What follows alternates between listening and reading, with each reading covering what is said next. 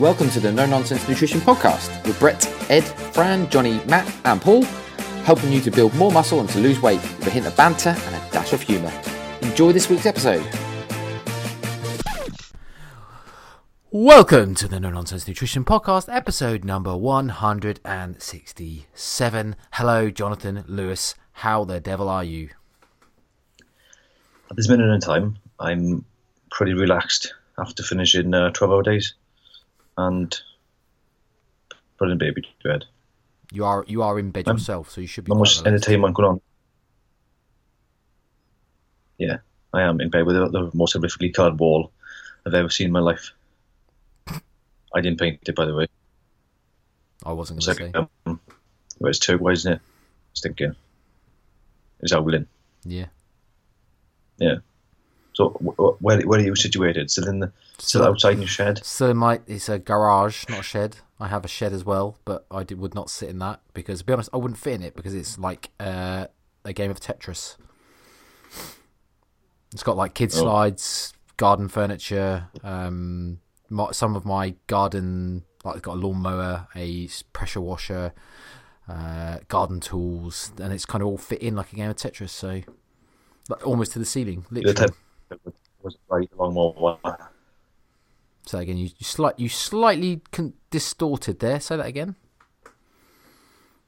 I'll just compliment you on your Wi-Fi. You seem like the type of character who have a ride along mower. No, I did buy one recently, actually, only probably 4 or 5 weeks ago, because my other lawnmower. So I've got a battery-powered Ryobi lawnmower, always wireless. I don't understand people that have plug-in, like wired lawnmowers.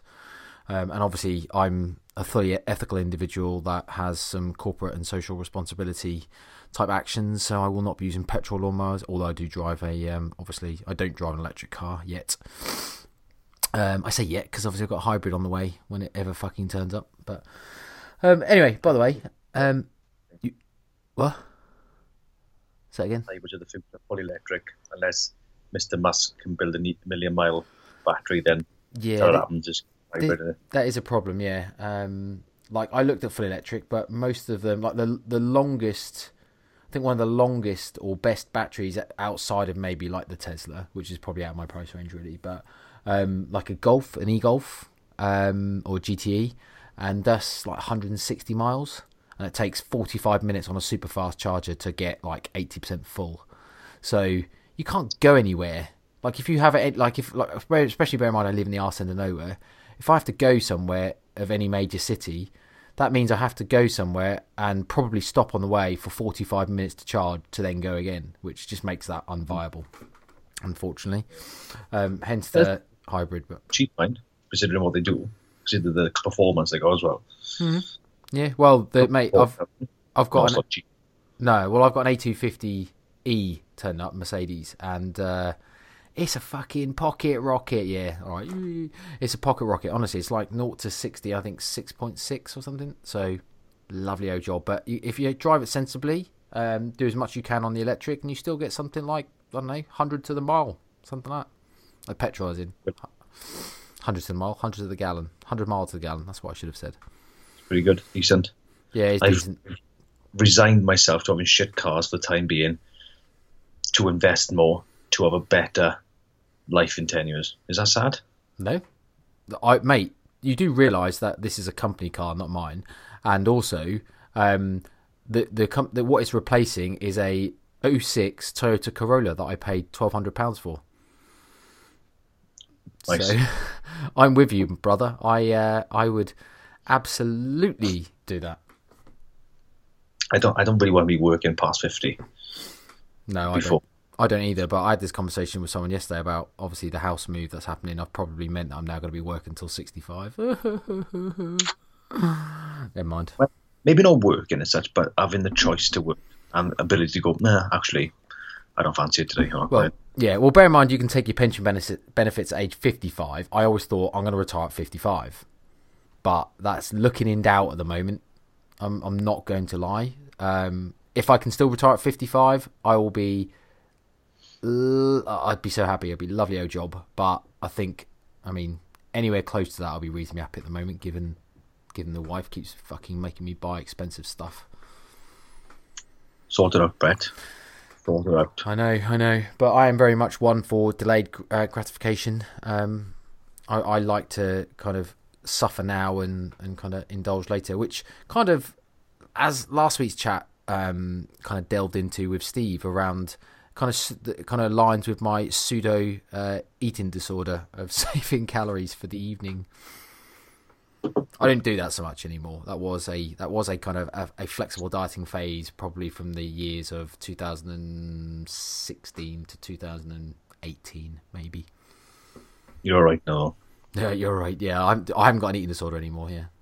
That's all right then. Oh, anyway, going back to my lawnmower. So anyway, I bought a new lawnmower to replace I bought another Ryobi electric battery powered lawnmower to replace the one that I had previously, because that was about 7 years old and the fucking battery charger died, and you can't buy a new battery charger for less than about 100 quid or something. And I was like, I can actually buy a brand new lawnmower for 200 quid, which obviously comes with a new battery as well. So I'm like, efficiency wise, this battery's not going to last for it, because like, all batteries degrade over time, don't they? Like, no matter what they're in. Like, you only got to look at your iPhone to know how fucking shit they get after a couple of years. And I thought, 7 years old, how long is this battery going to last before it starts not even being able to kind of do my entire lawn before I have to recharge it again? A bit like the issue we were talking about the Golf GTE. So I thought to myself, it's probably going to be more long-term cost efficient for me to buy a new one now than to buy a new battery charger. And then my battery then dies anyway, and then I've got to either get a new battery again, which is probably as expensive as the charger, if not more, and a new charger, or whatever. So the problem is, like, they're all, as because it's 7 years old, you can't even like kind of get anything that fits that old battery anymore, because it's like one of these jobs where you get one battery that's supposed to fit loads of different tools and loads of different things. But so it's like your iPhone when they went from the old charger to the lightning cable. All of your old things are all suddenly redundant. I've now got that problem. But hey ho, anyway, no one wants to hear about my fucking lawnmowers. I'm just saying about my shed, and it's like Tetris, and hence I'm sitting in the garage. That was a fucking long-winded conversation, wasn't it? Just the fact that you asked me where am I. However, I feel I can put a segue into the actual topic of the conversation. Go for it, or do you want to do an update first? Can you? How clever are you to come back to that segue after moving away from it? Probably not clever enough. I was just going to say, update on Train Nutrition. People like to hear that stuff. What's happening? Well, still in maintenance. Get back in the gym. I've actually markedly increased my weights and reps from last week. So I thought I'd go in last week. Was the first week last week? Yeah, first week last week. Go in pretty conservative. I mean, I did, like, on the hammer strength chest press, right? Before lockdown, I was doing 3 plates and a 5-a-side for about 6 or 7. So the first week back, I was doing 30 a side, right? Which is, a lot less. It's half, nearly half. For 8, and like literally 8 reps, is like, oh my god, I failed. I failed on 8 or 30. But this week, I managed to do 40 a side for 3 sets of 8. And it was hard, don't get me wrong, but so I know I said I was going to like ease it in really slow, but I thought, fuck it. It feels good, so I just do it. So I've gone back now to training as hard as I can with the strength and the endurance that I've currently got. So training's going well. Mm-hmm. Nutrition's going well. I haven't weighed nothing off for the first. I'll just say, just going back to the training thing, have you noticed any severe like soreness and stuff afterwards then, or has that kind of not been too bad? Or first of a body session, it felt like my bones of my chest were going to come out. You get that ache in your muscles, you'd be thinking, like, it was like my bones are again. I was like, oh my god, it's so bad. But I trained on the Monday, and on Saturday I was still aching. So when you then did your next session, and obviously bear in mind you've just gone, right, I'm just going to, like you said, just train as hard as I can given the kind of the capacity you've got currently. Is it still sore, or are you kind of finding no? Okay. It's surprising how much difference it is from last week to this week. I ached for a day and that was it. And with what would be considerably more volume, more weight, well, not loads of more volume, but a couple more reps at higher weight. So not like I went from 2 sets to 5. I went from 2 sets to 2 sets with a couple more reps with higher weight. So volume a little bit bigger, but weight a lot bigger. I suppose on that, it depends how you're counting volume. So I tend to count volume really just on number of hard sets. So have you actually increased sets, or was it literally just you just added weight and reps? Added weight and reps. Yeah. So the way I'd say you haven't actually. I mean, obviously you're doing more work because obviously you've upped the intensity, and obviously you have managed to get more reps out of it. But I suppose the way I would count that is if you went to failure first time session, which obviously happened to be 30 by 8 or whatever it was, and then went to failure the second time, which happened to be 40 by 9. They were still 2 sets to failure both weeks. So that's kind of like this for me. I would look at that as it's similar volume, but obviously you've happened to obviously up the intensity. I mean, you could argue you're going to failure both sessions. Your actual RPE hasn't changed either, so you're doing the same volume at the same RPE 2 weeks running. But it just shows your progression is just based on that adaptations of like the kind of neurological stuff that you say how quick that strength comes back. Yeah, but I was saying as in more volume as more. It is still more. If you're counting tonnage, because obviously if you're counting volume as tonnage, but I'll be honest, we've had this on the podcast before. I question how valuable tonnage really is, and I suppose you can. Is there to a certain extent, you can obviously count it and use it on one exercise, as in comparing one exercise to the same exercise under the same conditions. That's obviously a lot easier, but it's not so easy to count it when you can't compare the tonnage on a I don't know, like even a back squat compared to a leg press, and you can't compare the tonnage on a back squat compared to a leg extension, say. I know obviously it's a compound movement, it's slightly different, but it comes to a point where you start changing exercises. Like counting volume or tonnage as volume becomes almost a bit too arbitrary and too difficult. Yeah. So hence I just think it gets to a point where I think it's a lot more sensible, and I think the researchers start to do this a lot more, and I think when you listen to other way more knowledgeable people in the industry, like your Greg Nuckols and your people that are really into training and the science aspect, I think a lot of those tend to look at your volume is really tracked as your number of hard sets. I would say it's easy to track that way, isn't it? Yeah, because obviously it's kind of like, well, and this is obviously for anyone listening in terms of if they're doing their own programming and stuff. It's a lot easier to go, right, I've just got to do 2 hard sets this week, and then next week I'll up my volume and do 3 hard sets, and then that you kind of can compare 2 sets to 2 sets, 3 sets to 2 sets kind of thing, because obviously you've upped your volume.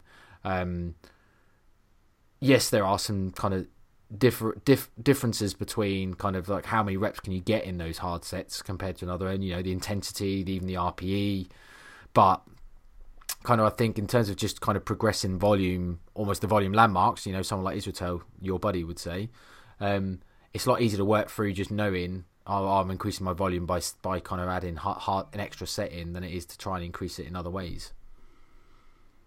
Oh yeah, it's definitely easier to track like hard as I say rather than doing weight 100%. I just do it as in just so I know I've improved from last week only at the start. Like generally I'll do the same as you.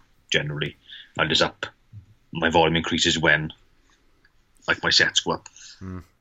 But I find it better.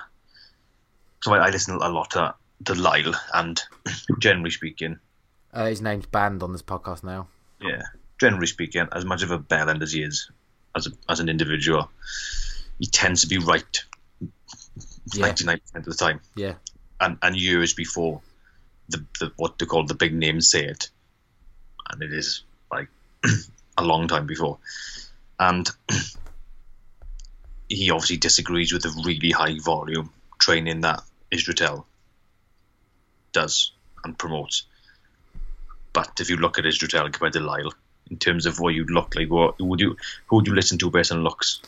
I wouldn't, because I know you should never base your. Should the people do, don't they? Yeah. So that's what people do. But plus he's also on special sports supplements.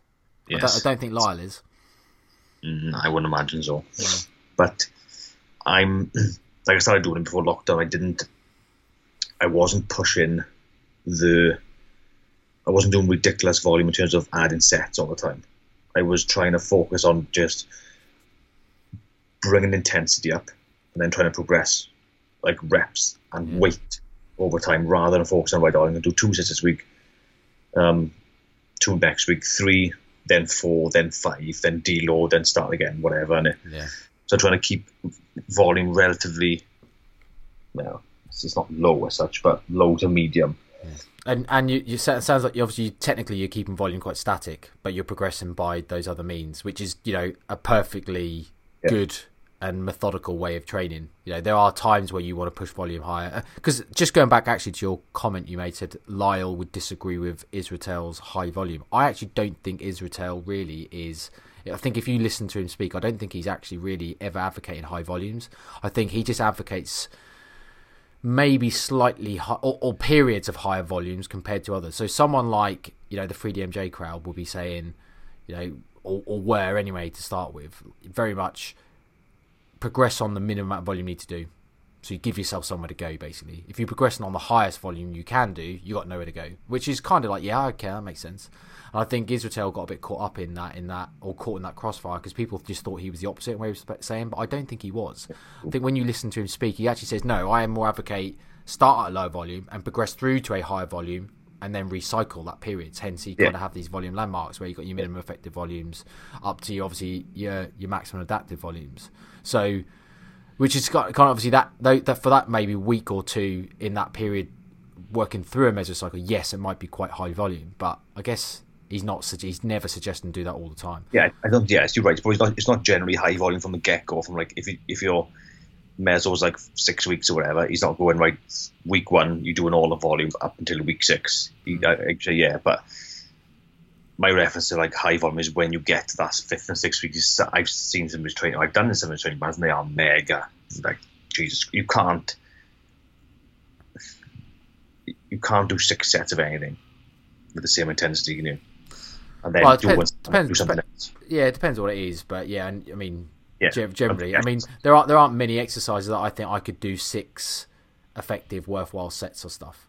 If I could, it's going to be probably stuff like fucking delt flies or so, I don't know, fucking something just a really simple, easy, low weight or low stress move. I'm certainly not going to be doing 6 sets of squats effectively. Not at any type of intensity anyway. You know, if you're working out a 5 RIR maybe, but yeah.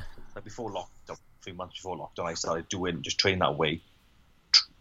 Using sets to failure. So not, say there's 3 sets programmed. It's very similar to what I suppose what Dawn Yates used to do, but not to that. Obviously, the guy's a giant monster. Like do 2 sets, hard working sets, but the last set will be to failure. I prefer that to me because you have to keep volume down, but the nature of that training that you can't go to failure and do high volume. It just doesn't really work for recovery, I suppose, unless you're doing loads of gear. But you'll break eventually. Oh yeah. Even with gear, you'll break eventually. Yeah, but I think it keeps the volume down. It keeps the workout sessions down. And you can really pound yourself. Keeping volume down, so you will recover, and I tend to find you push more. Obviously, you're not pushing volume. You're trying to push intensity via obviously increasing weight all the time. And generally speaking, if you're getting stronger, you're probably getting bigger than you. Well, over time, yeah. Over time. Yeah. Obviously, there is a certain level of conflation over time where, because obviously strength and hypertrophy aren't necessarily the same thing. In fact, they can be quite opposite. But people that get bigger will get stronger over time because if you're getting bigger, you obviously got more muscle mass, which can then or should therefore be able to generate more force and velocity. If you're getting stronger, there's probably less, I think, association. Because obviously there's so much neurological adaptations and stuff that happen. But if you are continuing getting stronger, there's only so much of that can happen where you have to generate more muscle mass to get stronger. So there is a point over, like, if you're getting stronger over the like a long period of time, you're also going to be getting bigger at some point. And if you're getting bigger, you're probably going to be getting stronger. You can't completely separate them. Although, I mean, you do see some fucking tiny powerlifters that are so strong. You're like, how? Yeah, strong, yeah. And obviously you do see some ginormous people that are, you know, probably weaker than you think, but they're never weak. They're still got a good amount of strength. Like some giant bodybuilders never going to be fucking like weak. But they might just have done a lot of hypertrophic work that has generated lots of kind of size, but not necessarily something that's particularly strong.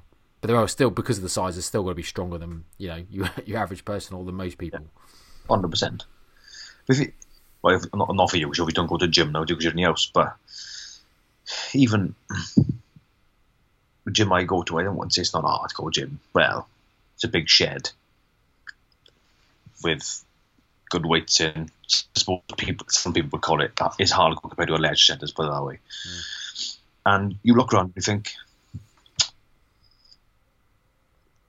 and these people have been training years now, and people who are beginners probably should take heed and listen to this, is they're either going to failure, but the reps are absolutely shocking, as in rep 1 is shocking, and then rep 5 is shocking, focusing on how much weight can I put on the bar without any regard to tempo or anything. So just on a bench, just grabbing it, jump, bouncing off your chest, and up you go. It's like, well, the purpose of what you're doing, these people are trying to get bigger, so you're bodybuilding, not powerlifting. So obviously you will care what weight you got on the bar, but you need to focus on working the muscle, the target muscle, not impressing the bird sitting over there.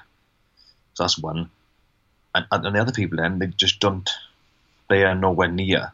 I mean, so far off failure, it's like you're warming up, and that's they set flat. You think, I watched a guy, good shape, big lump, let's call it 15 stone with abs, good shape. He trained like a 6-year-old girl as a mate. What are you doing? Lifting pathetic weights, no intensity. I said, how are you that big? How? If you trained properly, you'd be massive. You train like a girl. I shouldn't say train like a girl. You train like a child. It's like, come on.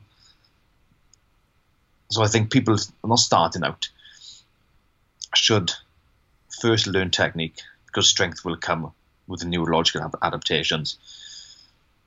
Get that nailed, and then worry about your weight and adding weight over time. And when your form is sorted, and it's not actually perfect, but you know it's good, then you can focus on other things, and then you can focus on probably going to failure. It's probably a good idea for some people if it's done sensibly. Because I remember Lyle talked about some of the studies that, I think, was Brad involved in them, or Brad mentioned them, and he breaks the studies down, and the ones that said higher volume is, I think Lyle recommends 10 to 20 sets per body part a week. Body part a week, 10 minimum, 20 maximum, something like that. There was other data to show like 30 plus, 40 plus is okay. Schoenfeld and Krieger both did one of the high volume study. I can't remember the name of it now, didn't they? But yeah, some of the group there that showed the most growth was something like 36 sets per body part. But he actually showed the training, and it's like, that's not happening. You wouldn't do it.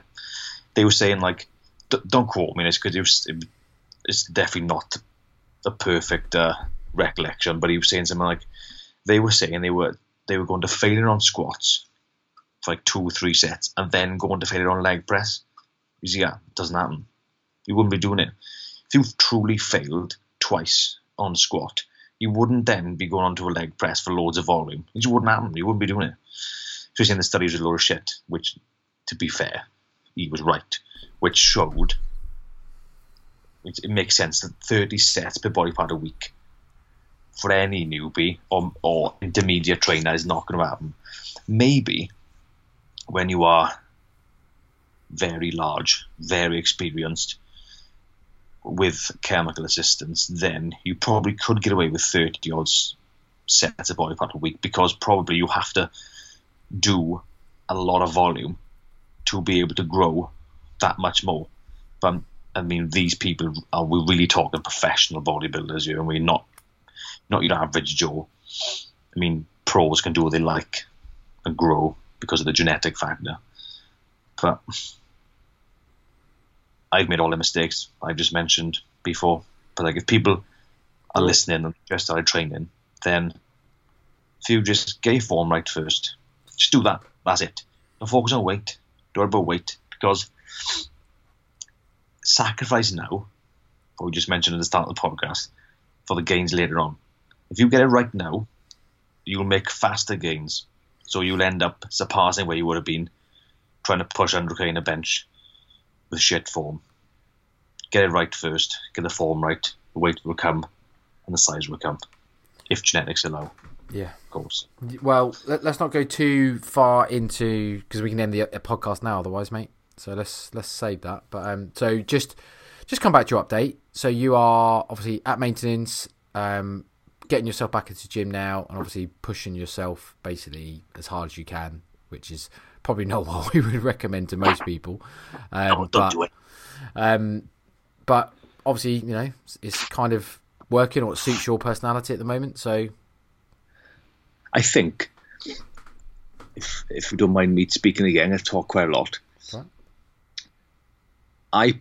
I wouldn't recommend, not that I'm some giant bodybuilder, obviously, but because I've trained for a long time, I feel I'm more capable than someone who's just started training and going in anything hard. Because one, I'll understand actually that's too much. I know the feeling when it's too much, and I don't need to worry about. I'm not saying worry about form. I know how to train. When some people will go in there pushing themselves really hard, who haven't trained, who just started training, you know, before the pandemic. Now at 6 months off, 4 months off, you might hurt yourself just going in flat out straight away. Just use your head. Yeah, I'll be honest. I don't. I think it boils down to me a little bit like there's just no real benefit to going in and just like, other than because the psychology of it is you just want to, because you just miss training. You know, maybe you don't quite get the same buzz if you're kind of not going all in. There's no kind of advantage to doing it. Like, you're not going to get anywhere any quicker. I mean, I think this was another Schoenfeld study actually as well, but I can't remember actually the author of this was. But they compared obviously they compared two groups of individual training. One group's trained through full 12 months, another group trained through 6 months and had 6 months off. And the actual improvement in hypertrophy was no different between the two groups. That was almost because basically what happened is the people that took time off just then got caught up faster.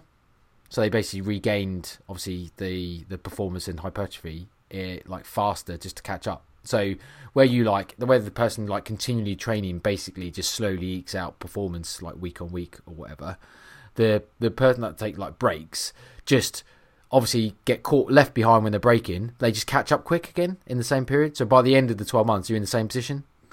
So it kind of, I mean, for me, it's kind of like, well, you know, you take studies like that. It kind of suggests that if you're thinking, right, I've missed out this time, I've got to go in and smash things. Well, no, you'll just catch up anyway, because that's just the way it works. You don't have to smash your way through. Like, I said this before, and I think the more and more get into training, the more kind of learn bits and pieces from other people or kind of from reading training studies and stuff. I just think a lot of it gets to a point where for 98% of it just doesn't matter, and it's just turning up and doing things. It's the consistency. Now, I'm not talking about there are fundamental principles of resistance training you have to follow. Clearly, execution, specificity, progression, all those things matter. But what I mean kind of wrapped around all of that is like a lot of the tiny little details about whether you should be doing fucking 20 sets or 16 sets, or whether you should be training in the morning, night times, whether you should be doing, basically all the different variances in training modalities that people suggest. Like a lot of that stuff just basically makes the 2% difference. And actually, if you just want 98% of the results you're probably going to get anyway, just turn up every week in, week out, and just consistently do something. I find that, well, recently anyway, the more I've learned about training, the more simpler it's becoming. Yeah, the less shit matters. Yeah, because you do. I've been guilty of this, and you probably have. Most people probably have gone a bit more in depth to research. You're making it too complicated than it needs to be, and we ain't the 1% who maybe it probably will make a difference. Or, the 100-meter sprinter who's trying to make 0.1 of a second up against Mr. Bolt. They should be doing everything to get that percent. Like for 99% of us, for the things you just mentioned, if you get them right, anything else is pretty much irrelevant. Like you said, 16 sets, 20 sets, whatever. Like if you can train 6 months a year, 12 months a year, and some guy can train 6 months and have 6 months off sleeping in the same place as you, a lot of things don't matter. Exactly. It's like when people worry about whether they're training to 3 RAR, 2 RAR, or am I training the right intensities, or whatever. I'll be honest, half that stuff is going to make even over a number of years probably so little difference you'll barely notice it. So stop worrying about that stuff, and then kind of, it's a bit like the comparison to nutrition, about where people are so focused on trying to find the perfect diet, they just consistently fall off because they can't get perfection, so they just give up. And it's basically the training equivalent, trying to find all these perfect models of training and all these things they should be doing just stops them training consistently. And actually, if you just train consistently, whether it's perfect or not, you're going to get most of the results that you would have ever gotten. That's basically what I found out. What I feel like over time is kind of and that's why I suppose I worry less now about whether I'm necessarily progressing. Like I don't worry so much about I must beat last week's reps, or I must do this, or if I get an RAR wrong where I've kind of judged the set and I think, I was supposed to work at 7 RPE or 3 RAR this week, and I end up doing a 8 or a 9. I realise afterwards, I don't know what there's a little small knock-on effect potentially, but is it the end of the world? No. I might be a bit more tired for my next set, or I might not recover quite as well that session compared to the next session. But in the grand scheme of things, just consistently turning up is more important than whether I got that right or not. The problem with that is that doesn't sell. No. That's why so much bullshit around, especially nutrition.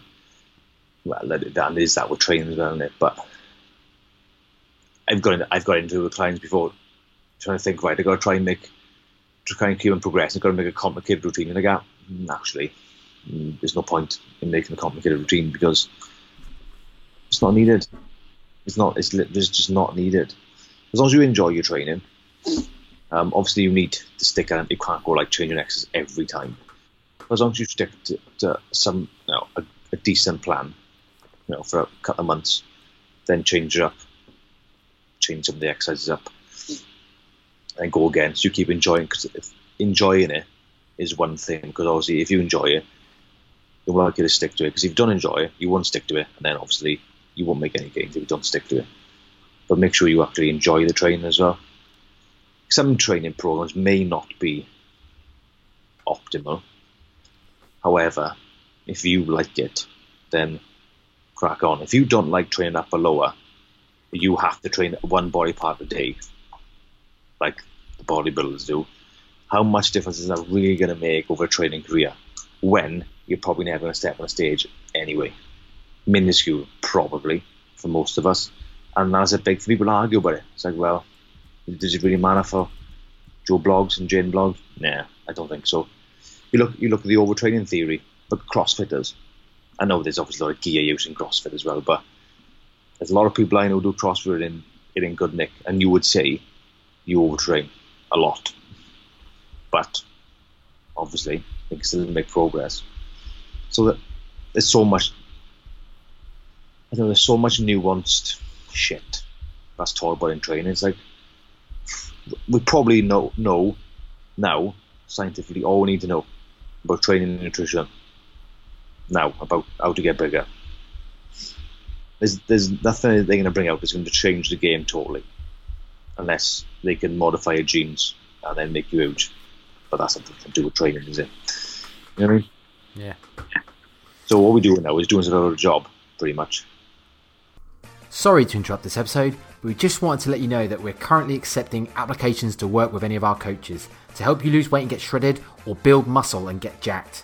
If you want to know more, just head over to nnncoaching.com/apply. No contract lengths, just evidence-based coaching to make sure you get the results you've always been after.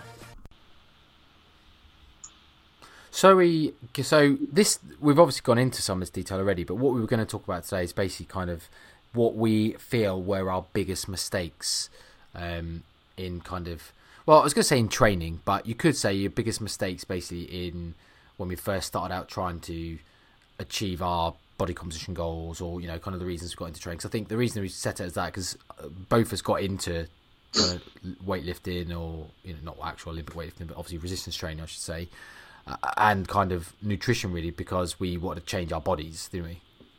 Yeah, I was a fat fuck. Or that, if you put it a little more blunt. So I'm not ashamed to say. No, well, mate, it's the truth. Obviously, you look back now and think, obviously, the sole reason I got into the gym and the sole reason I kind of started to learn about nutrition was to basically help myself lose weight, or what I thought I wanted to do was lose weight. Turns out that it wasn't just losing weight that I wanted to do, because I thought as a bloke that all you had to do was lose weight and you look pretty good. And I realised that actually if you lose weight, you just look like a tiny little skinny fat like lad, basically, which is what happened. So I then had to start getting into the gym and thinking, right, I better put on some level of muscle, because otherwise you're just going to look really shit. Yeah, you don't want to be you don't just want to lose size, do you? You want to lose fat, retain muscle, not just be a. That's why. Not you don't get the scale thing. No, but sorry, mate. As you could say, not even retain muscle. I didn't have any muscle to retain. That's my point. No, like, build some muscle. Then. Yeah, like it's like basically, I went to a gym, but I was a typical, very much run on the treadmill, do a few ab crunches or something, and then I might go in and do a couple of bicep curls, or, you know, even a leg press or something. But I'll be honest, clueless in terms of any form of structure. So I wouldn't know rep schemes, set schemes. I wouldn't know how to progress or periodize. Knew nothing about what volume or intensity was. I'd just go in, just basically move around and like lift what I could for a little bit, and then that would be so sporadic it'd have zero effect. So obviously when I did eventually lose weight, because I just basically over exercised and restricted myself food from a nutrition perspective in periods enough where I did actually lose some weight, I just looked shit. I was still kind of what I thought was fat. I was just smaller, and I had no muscle underneath. So yeah, you don't want that, do you? No, that's not what you want. And I'll be honest, maybe that goes into like basically what I was going to say was so I was reflecting, thinking, right, what were my biggest mistakes in the gym? And I'll be honest, there's a number of them, a fucking hell of a lot, to be honest. But I think one of my biggest mistakes, or even regrets almost, is that I got into the gym in terms of started to take resistance training more seriously at a point where I was just consistently chronically dieting, trying to lose weight, because I basically thought I was fat or I was overweight, but you know, I was always unhappy with my body weight. And I think that's probably one of my biggest mistakes or regrets, in that you often hear people talk about kind of, you know, when people are new to resistance training, you have this newbie phase and you get all your newbie gains, and most people will put on the majority of the muscle they ever will do in that first kind of 6 to 12 months, or certainly the fastest rate by a long, long way. I mean, you hear stories of people going and putting on 20 pounds of muscle in 6 months when they start hitting the gym. That never happened for me. And I kind of, like, and I don't think there's any evidence out there or studies to suggest this. Like, I could be wrong, but I'm pretty sure there's no studies on this at all out there. But I do think that I almost suppressed my newbie gains by just not feeding any training that I did in the first kind of couple of years. So I think that's my biggest mistake, number one. Missed out on my newbie gains.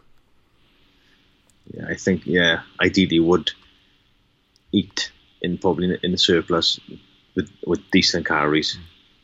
Train hard. Probably don't even have to eat in a surplus, like it for your newbie gains. Like you're obviously so sensitive to the stimulus. If you have any level of training, really, like, unless it's just literally such pure shit execution, but if you have any kind of level of training and consistently, which was again half the problem, I think, no consistency, even at maintenance, I think most people just are so sensitive to the stimulus that they do just see fucking fantastic results, which is seen time and time again, and hence the kind of even the ethos of newbie gains. But But I think just chronically dieting in those periods, and then therefore kind of your body not being fed enough energy, not being fed enough calories, not enough protein, all while being quite inconsistent within that period of kind of doing some sessions, not doing some sessions, having no idea how to structure and progress stuff, led me to probably just completely miss out on that period. Yeah, you're probably right there, I would say. It's a bit about the time where you probably didn't think that way, or you, but ideally, like for me, I just ate loads and trained like a moron more than anything. But I did eat quite substantially, so I did put on. I think when I started training, I started like say 17 stone, and like I don't know, whatever age I was, 16, 17, 18, and I actually got heavier at a point. But I was eating quite a lot, and I was quite big. I think my chest number was 48.5, which is fairly large. And I could I felt like I could pick up anything. So for me, it was the opposite way around, but probably too much. So I lost a bit of weight, felt good, and then as you learn a little bit, ate too much, thinking, I could have loads of protein, blah, blah, blah. So I went on that. So even though I probably had good newbie gains, definitely in terms of strength, I felt like I could lift anything up. At my strongest, I could rep 50k dumbbells on the shoulders, 100k shoulder press, bench 160, deadlift 220. So I was pretty strong. But I think for me, it was probably the opposite of you. So when you probably underate and maybe suppressed your newbie gains, I probably, maybe not in the first 6 months, but I probably ate too much. I got fatter, really. Even I did get bigger, but I got probably too fat. I mean, at the start. Yeah, maybe, but where I could have gone. You know what I mean? Yeah, well, yeah, maybe. Obviously, I guess it's not optimal either way, but I think given the two, I would suggest most people do what you did than what I did. I think that period is kind of so finite in terms of that being so sensitive to stimulus at that kind of like never resistance train, that I do think that you're better off putting on weight and getting fat, but making the most of those newbie gains, so that at least you've got that base of muscle, so which we then know when you start to learn stuff, you can then cut down quite easily. You then at least still preserved and retained that muscle mass. Whereas, as I say, when I then eventually did lose weight and get to a point where I felt a bit more comfortable, I realised I was small. I would say, like, I if I hadn't have done that, I would, and maybe it's just hopeful, maybe now, maybe it's just an excuse, but I would have way more muscle mass than I do now. Do you think with enough training and eating, you could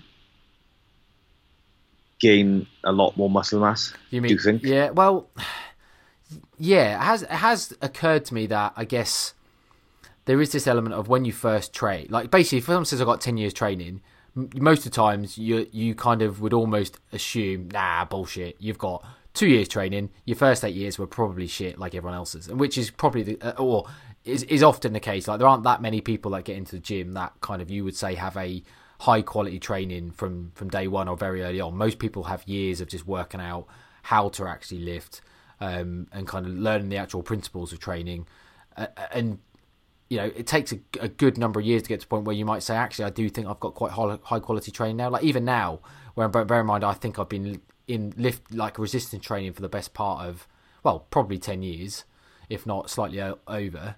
But I would again probably only say last 3 or 4 years, I can honestly say that a lot of the scientific principles have come together. And even now, that, like I would say, a lot of it is not perfect. Even now, I'm still working on execution all the time. And almost mesocycle to mesocycle, I sometimes think to myself, there's another thing I've changed, tweaked, analysed and kind of been mindful about, where I've added and think, oh, that might suddenly improve my execution on stuff. Like even now. So I guess it's almost get to a point where you do think to yourself, maybe you haven't completely missed your newbie gains, because you've never, am I a newbie now if I start training like with perfect execution and quality? Does that all of a sudden make me a newbie because I never did that before? I don't know. I don't know. I mean, I look at someone like, Steve Hall comes up with a good example in that he's been into bodybuilding, competed in, I don't even know what year, but his first show was like early 2012, 13, that sort of, like a good number of years ago. Maybe 15, I don't know. But anyway, a good number of years ago. And the progression he's made in the last 2 or 3 years, you would think to yourself, I don't know how he's made that much progression. It is almost like he has had a second newbie phase. And he would probably put that down to just kind of honing in and kind of sharpening those scientific principles that he's now following compared to what he probably did 6 or 7 years ago. And it's almost like he's had that second phase. So I guess there is hope that might happen when you kind of start to really work out what works for you and as I say, hone those scientific principles where you do start to get this kind of blow up of muscle. Or it might just be waves. You might just actually get waves over time where other people just have kind of periods where they just gain more muscle than other periods where they don't. And there's no real rhyme or reason to it because it could be related to many, many other things like nutritional status, like, whether you're dieting, it could be down to stress, it could be down to just, I don't know, all manner of factors as to why you then get, like, say you suddenly have shit sleep because you have a kid. That's going to affect, we know that affects, certainly we know it affects that, muscle protein or muscle protein synthetic response. We know it affects, obviously, retention in like sleep deprived people when they're trying to diet. We know that when people are sleep deprived, they lose more muscle mass than they do fat mass potentially, or certainly it's affected. So it's just stuff like that which might make all the difference of whether people build muscle or not. I guess it's way more nuanced than just saying, oh, you've missed out on your newbie gains, I guess. But it's just a thought. Yeah, I think a lot of people as well. Obviously, generally, as a bloke, as you mature as well, you're probably not so. Oh, yeah, I got to lift that amount of weight because that guy in the corner is doing that much weight, so I got to beat him. Sort of thing. I got to look like I'm strong. When you think, actually, my aim is to look better, not be stronger. Generally speaking, like what a max is. So I think, well, I need to be in control of the weight I'm using. I need to focus on the muscle that I'm trying to work.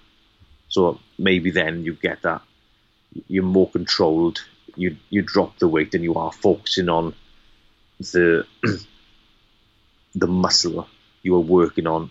Squeezing at the top of the exercise and actually making the most of each rep rather than just swinging weights around and not really working the muscle you should be working, but working everything else. Yeah, around it. Yeah, because you can obviously move a weight from A to B with almost brute force, so kind of using like kind of more skeleton, using other muscle groups, momentum, and all these other things, which isn't conducive to hypertrophy if that's your goal. Hypertrophy is you need to create mechanical tension in that specific muscle that you're targeting.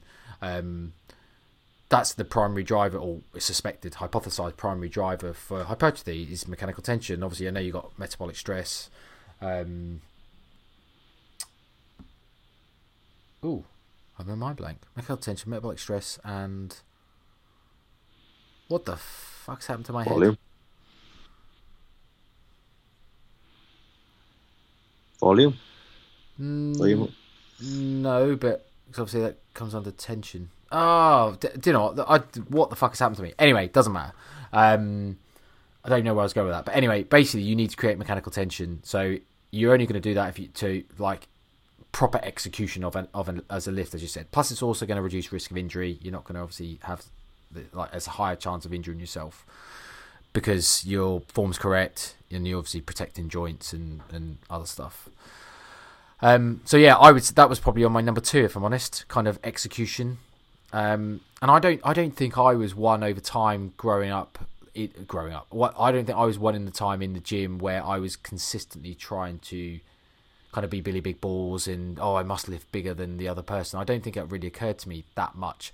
Maybe potentially because I was in I trained in a leisure centre gym, almost like a Nuffield Health or was Greens at the time, but for way best part of a decade, which there was never anyone fucking jacked in there. So it's not like I ever really had to worry too much about like lifting the strongest or being the strongest in there because the competition was pretty low. So that never really. It was a total opposite for me. Well, yeah, no doubt. But I think for that situation for me, what it didn't mean is that I was ever really chasing anyone else, but I was always chasing myself. And I think, and I still do this now, I think it is still fundamentally a problem that you kind of chase this progression and haven't, when we talked about it around, you going back in and chasing and like adding reps and stuff, or adding, weight to the bar. You do kind of feel that you always have to beat the previous weeks. And I still do and did get caught up in that a lot. So I was probably more kind of chasing myself, and then therefore maybe sometimes just let my own ego get in the way of that, therefore putting more load on the bar than I probably should. My form starts to slip, or my execution starts to slip. And I'm then actually creating more fatigue and actually less stimulus. So they're kind of often referred to the stimulus to fatigue ratio is just skewed, where I'm just getting more fatigue than it's worthwhile for the stimulus I'm getting because my execution just slipped. And that's what bodybuilding and hypertrophy is about. Can you get the most stimulus for the muscle group that you're targeting with the least fatigue?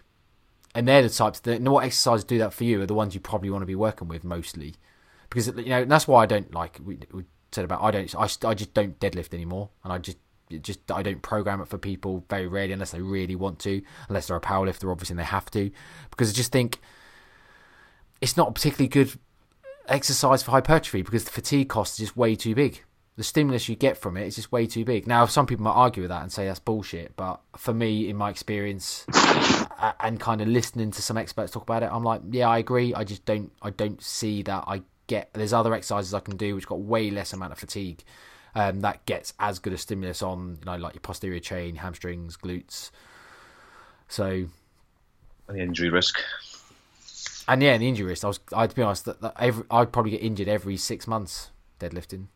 Not anything serious, but just enough to be like a little, that's a niggle, and that's like there for a week. And obviously it just meant that then, or maybe for a couple of weeks, and it just meant that then affects other exercise and everything else. Like just that, sometimes you just get that little lower back twinge where that'd be like really sensitive for a week, where like I'd struggle to even get out of bed, but like you'd lay in bed and try and get up in the middle of the night, go for a wee, and you'd be like, little as you get out of bed, like, Yeah, I stopped deadlifting about 2-3 years ago. That is not it's not worth it. You can like I say, you can work with posterior chain, more targeted exercises, just do them. There's obviously no injury. There's no injury risk for any exercise, but much less injury risk. So I've stopped doing them as well. Yeah. When we say deadlift, just for clarity, obviously we're talking about a conventional deadlift here. We're not talking about kind of other variants. Like, I still do Romanian deadlifts. I still do like other hip hinges. I just don't do a conventional deadlift where I'm just stacking the plates. Because there was a point where I used to like it because it to make you feel like a fucking Billy Big Ball, especially in a leisure centre gym. I used to I've never been like horrendously strong at any exercises, but I was getting up to kind of like 150, 160 for 2 or 3 reps, which some people laugh at and say it's fucking, I can do 200. But in a leisure centre gym, like hardly anyone's anywhere near that sort of weight. Like literally most people in a leisure centre gym are deadlifting 60 kilos, like your body pump style, and like horrendously poor form as well. Like touch and go, bouncing off the ground, like dogs taking a fucking shit type deadlifts, and I'm like, But I think even though for me, when I started training, it was literally the opposite of your gym environment. So it probably does come into a mistake in training generally, in so much as you're doing too much weight, not focusing on form so much, and probably you are compromising from probably getting injured more than you should. But I went in as a teenager, and it was boys 23, 4. But because the gym was a hardcore gym, like they were jabbing gear in the back room. You know what I mean? So one of those gyms like run by bodybuilders, train bodybuilders everywhere. I'm not saying like all massive, but all into that type of training. So we used to train. There must have been 6 of us training, and you could literally one of those gyms you could walk in any day of the week and there'd be someone there you could train with randomly. So I would always, because I was young, you'd always end up training with older people who are stronger, and obviously they are pushing you. So you were trying, I gotta beat you, whatever you're doing, I'm gonna come and get you. So you are compromising form. So rather than, I like the atmosphere. I love training like that. I do it again now. Obviously, we're focused on form, but back then, was no real focus on form. Just let's just beat ourselves into the ground until you die. Whoever dies first fucking loses.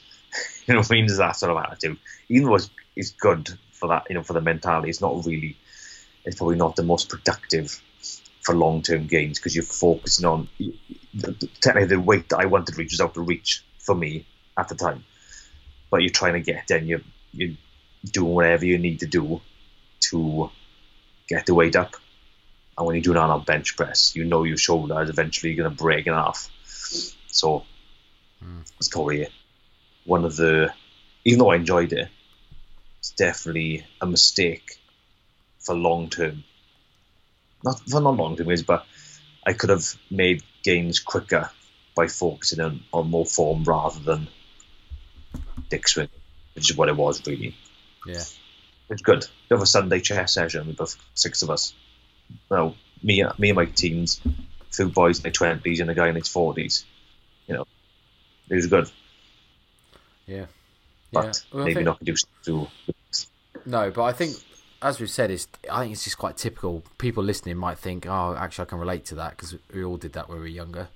And I will say, I think training in a home gym now, and have done for the past nearly 3 years, I've seen probably better progress than I would have done otherwise, because the ego part of me has, not all of it, as I said, I still get carried away a bit sometimes now, trying to kind of almost force progression, but I no longer have to worry about anyone else around, or I no longer have to even do anything other than I'm in a gym on my own. There's literally no one watching me. No one knows what I do. So I can't train else on my own. I can't. It's just not the same. Yeah, well, it does obviously take a certain level of discipline, consistency, whatever you want to call it. But I think my personality, it suits, because I'm quite robotic in a lot of stuff. So, and I like consistency, routine. That suits me a lot. I'm reasonably, I'm self-motivated. It's got to a point now where, and we did an episode, didn't we, before, around intrinsic versus extrinsic motivation. But I'm obviously very much in the intrinsic part, where I do these things for doing them and the enjoyment of doing them. I don't do these things for any type of external outcome. So, which is probably a bit too maybe blunt to say that, actually, because obviously I am doing it for improved body composition or whatever else. But that's not really the reason or the enjoyment I get out of it. The enjoyment is kind of going through the process and doing it, rather than kind of expecting an outcome to happen. You know what I mean? So. I think I like the atmosphere in the gym. I like going to the gym, loud music, other people, and I just find that my body just doesn't work in the house. We had 27k barbell with weights on, and doing floor pressing. So obviously because we can't bend, there's no bench, so tricep lift in the floor. So you reduce range of motion. And after a while, 27k felt heavy.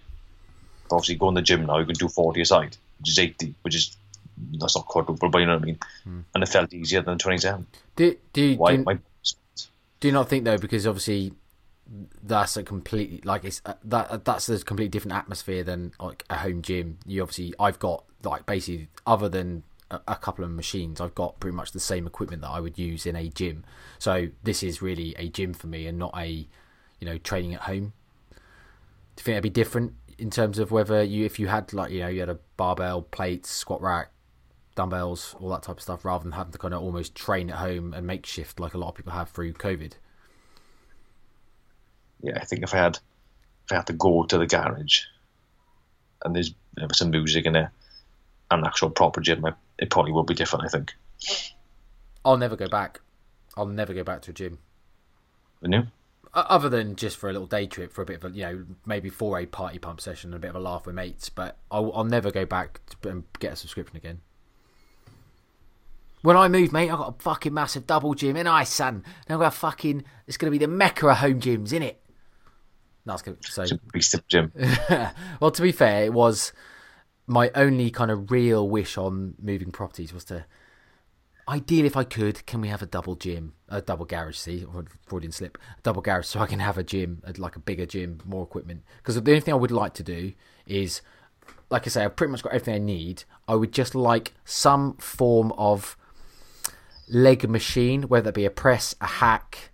I don't really think I want anything like a pendulum squat or basically I want something where I can kind of do some form of leg exercise without axle loading. And I've got an extension on my bench, which obviously you can do leg extensions with, which is adequate and does a decent enough job on focusing on quads, or you can do line hamstring curls and stuff on it. So, but I would like ideally I'd like a nice commercial hack squat, not a shit one, which just gives me another option for legs, because otherwise a bit limited to either back squats, front squats. Don't worry, still fucking loads you do back squats, front squats, all obviously types of goblet squats. You can do obviously so many unilateral stuff in Bulgarian split squats, lunges. There's not like I'm going to run out of things really, but most of them are all really axle loading, or obviously have to be lower load or below the waist loaded, which obviously you're limited then on what you can do in terms of how much weight you can actually hold on to and stuff.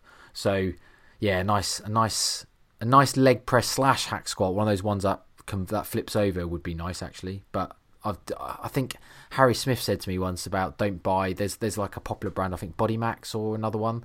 He said that they're like £700-800 new. So no, not.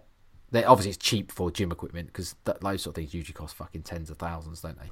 But he's like, don't do it. The range of motion on them are terrible, so don't buy one. So I was like, oh okay. But they obviously, it's like the pad flips over, so you can basically it's like an inverted leg press, or you can flip it around. The pad flips around, so it turns into a hack squat. So I wouldn't mind something like that, but something that was obviously good, not shit. Yeah, hack squat's good. There, we go on in our gym. It's an odd one. Like usually the handles to take it off, if you know what I mean, take it off the pegs. Yeah. Is up here, isn't it? It's by your shoulders. This one is down by your hips, and it's just an odd. I don't know, it's odd. It's an odd movement because you have to hold on. It feels like you're using your arms to help as well. Oh right. And this is quite stiff. It's like an big priest. I do love a hack squat for focus on the quads, but as I say, take a lot of that axle loading out, so you're absolutely smashing your lower back and stuff. It's just such a nice feeling. Same with leg press really, but I like the kind of the stand up part of a hack squat doing it. So yeah, I do like a hack. It's good. So yeah.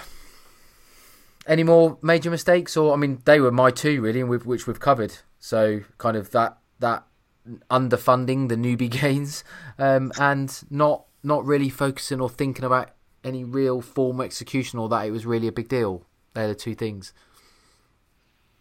I would say, for me, getting too fat. Well, I learned when I was listening to, I'd look at a Flex magazine, just training like fool, eating, well, say health, well, but most people say healthy food, but just having no regard to calories whatsoever, and believing that because I was getting bigger, it must be muscle. It's clearly not. Like most people are not 18 stone, they're full of muscle. Like that's one. I suppose this ties in. Well, it does tie in a bit, like, but when actually dieting, believing that you have to be overly restrictive and just eat quote unquote clean foods, and then having a cheat day on a Sunday or on the weekend at some point, that was a mistake, because I guess you went into the habit of really, really restricting in the week and fueling training, and then binging like a maniac on one day a week, and you end up having a net gain because you're eating so much in one day. I mean, or going into a chip shop and ordering like 5 meals on a Sunday, which is like 10,000 calories, lunacy, and that's easy enough to wipe out a deficit for a week. Sounds like my Wednesday night on my birthday.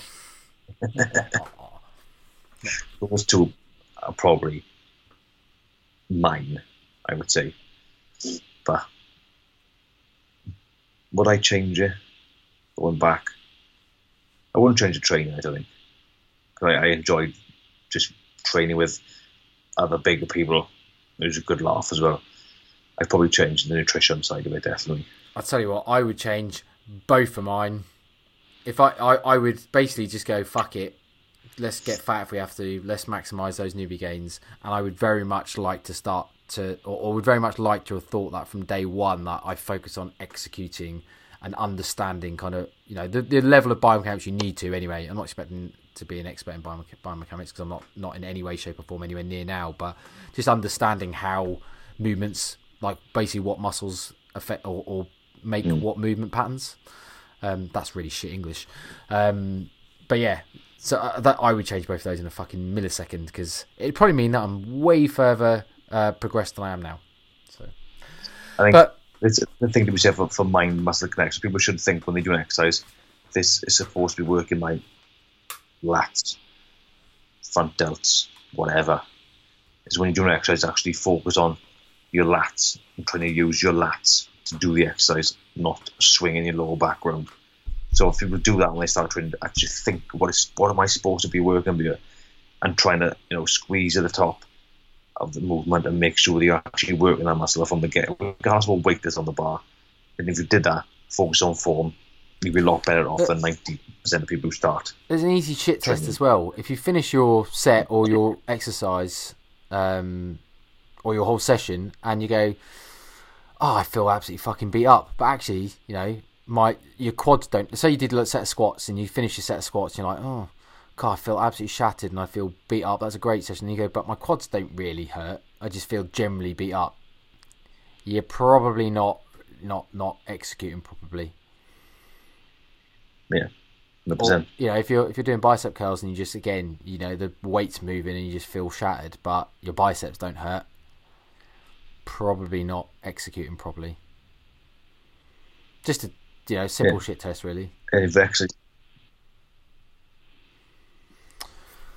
Right, we have execute from the start. Execute. Sound like you want to fucking kill me, mate. We are an hour 6, so let's wrap it up there, shall we, son? Yeah, wrap it up in the week then. Ooh, got some feedback there. I hope people have found this useful. The bit of a rambly episode, but we just wanted to chat about some of our mistakes. We thought it'd be interesting for people to kind of hear what we went through, maybe relate, or maybe you're just new to your kind of training and you want to get into stuff and not make the same mistakes we have. So and then you'll probably have more gains than me in a few weeks if you do it properly now. So then you have your own podcast telling us what to do. Yep. Especially bear in mind that obviously in terms of the amount of gains I've got, I've obviously now finished my dieting phase from the start of this year, and I now just look like a skinny Mo Farah. So skinny Mo Farah. Oh mate, 106. Well, I was 169 this morning, but my lowest weight like a couple of days ago was 166.4 or something. 6 pounds. You are 11 stone 8, which is fucking teeny tiny. I am currently 207. Oh, you fat fucker! I don't think it sounds small, like it really does, especially when you talk about people, how much other professional bodybuilders weigh or pros weigh.